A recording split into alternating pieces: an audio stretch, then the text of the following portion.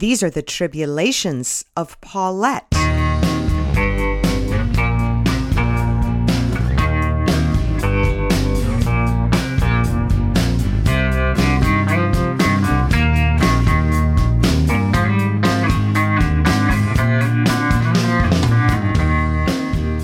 Tears of a kabuki clown roll down my cheeks.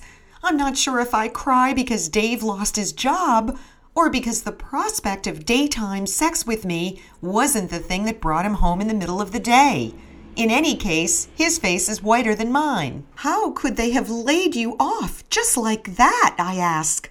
5 directors gone. The firm will be lucky to get through the end of the month, Dave says. I knew it was bad, but I had no idea they'd let out the lifeblood. What about your bonus, I ask.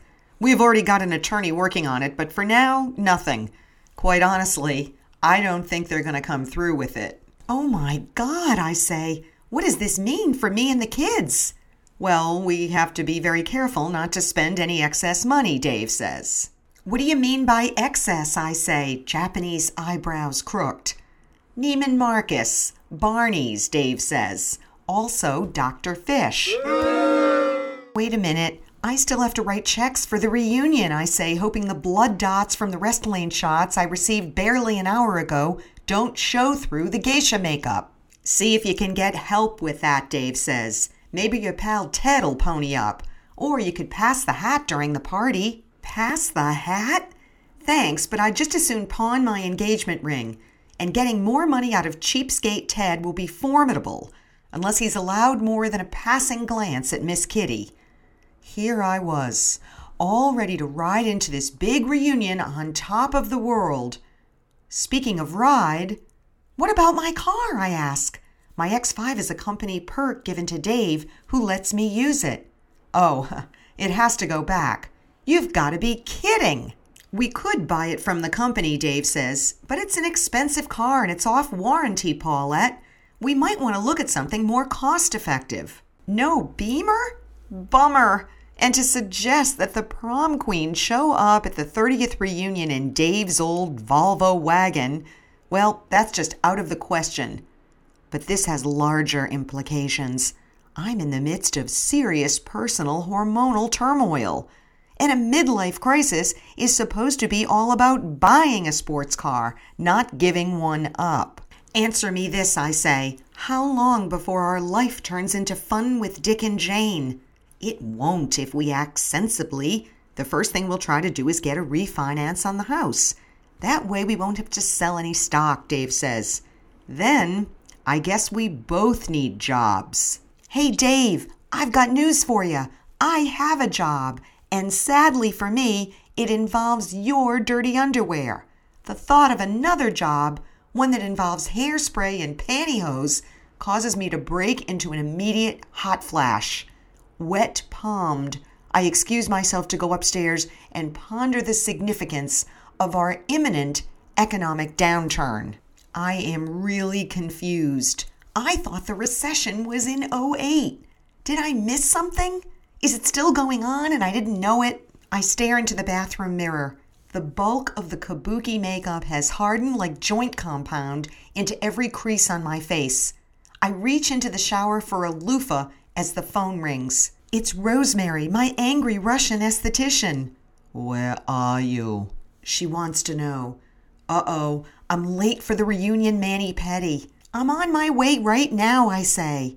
Dave meets me on the stairs as I head out, my face successfully loofah'd into Beaujolais vermilion. He's holding a box. This just came from UPS for you, he says. He glances at the label. It's from Neiman's. A few sale items from the catalog, I say. Bad timing. Where are you going now, he asks. To see Rosemary, I say, and he frowns. Do you consider that excessive, I ask? $80 for a pedicure? Hell no, he says as he shakes his head. Oh no, I have a supervisor. Possibility of sexual relations notwithstanding, Dave's diurnal presence is going to put a severe crimp in my routine. The UPS guy evidently beat me to Rosemary's. When I arrive at her non-licensed home salon, the doorway is partially blocked by 4 huge boxes, each the size of a small refrigerator. "What's all this?" I ask. "You'll see," she says. "You came at the right time." 20 minutes later, as Rosemary illegally shaves the bottoms of my feet, 10 large-bottomed Russian women of indeterminate age charged through the front door. With them are 2 youngish high school boys who carry a faint whiff of hormones and sport the beginnings of facial hair. I recognize the kids as the sons of Rosemary's sister Katerina, who leads the pack. I say pack in the strictest sense of the word because this scene is a Georgian Pamplona. The boys grab stools at the kitchen counter and do business with a steamy McDonald's bag. In the meantime, Katerina pulls out a pair of scissors, packing tape is hacked, and the UPS boxes spew their guts out onto the floor.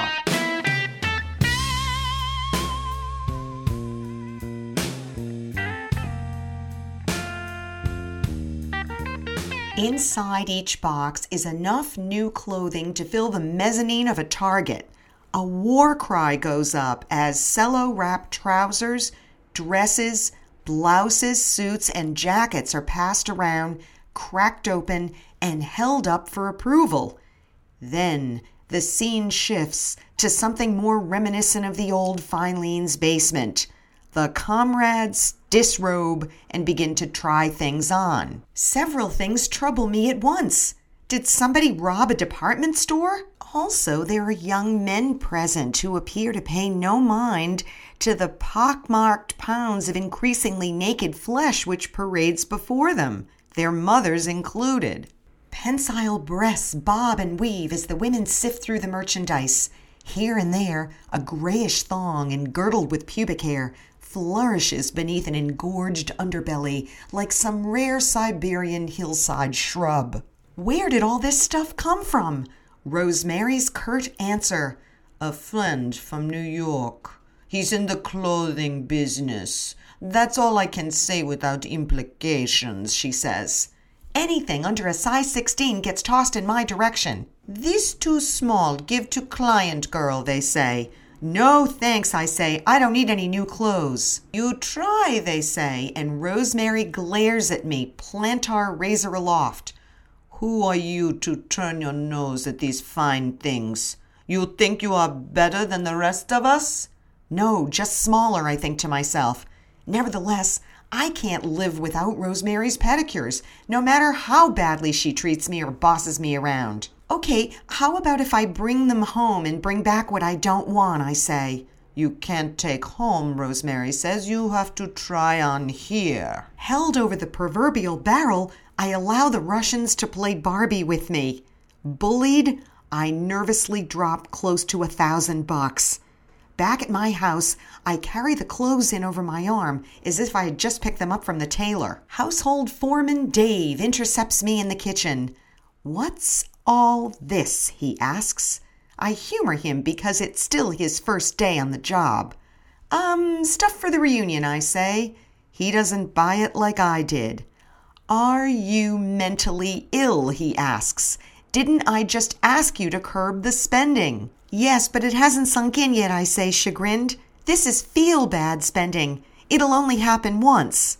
I learned that Dave was busy multitasking while I was out. "Enterprise is bringing a car over for you in a few minutes," he says. "The X5 is going back to the company today." "They're taking the car? Just like that?" I ask.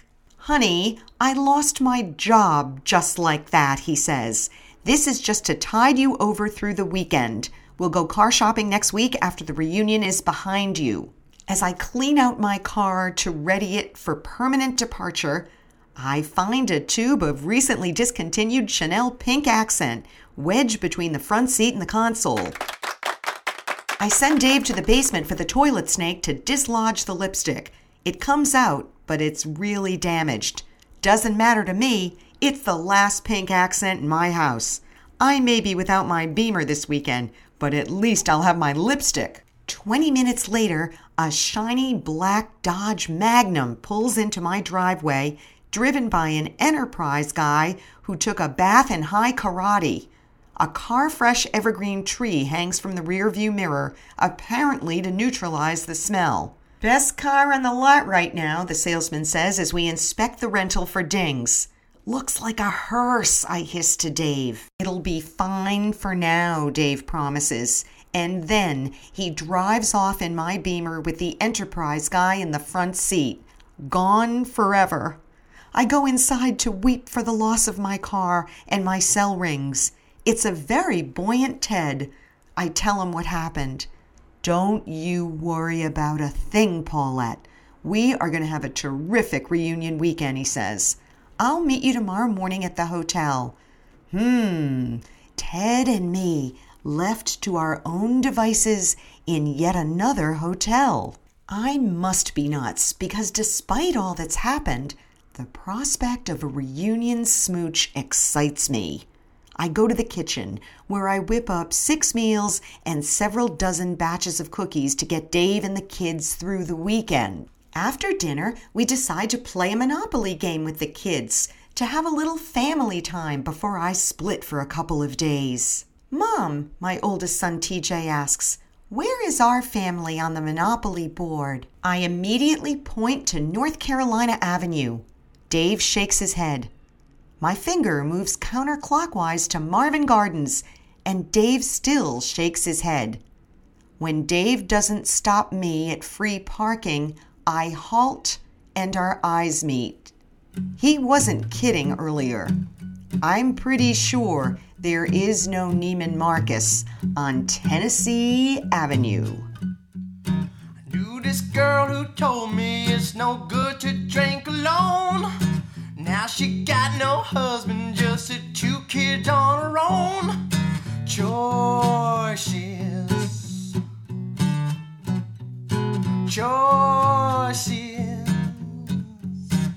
She hears her voices. She made her choices, yes.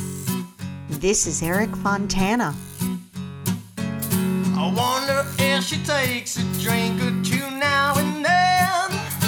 Wonder if she smokes too much and curse a monthly friend. Choices.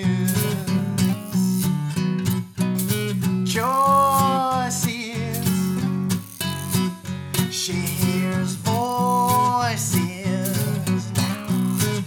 She made her choices, yes. Next week, reunited. Till then, ta-ta.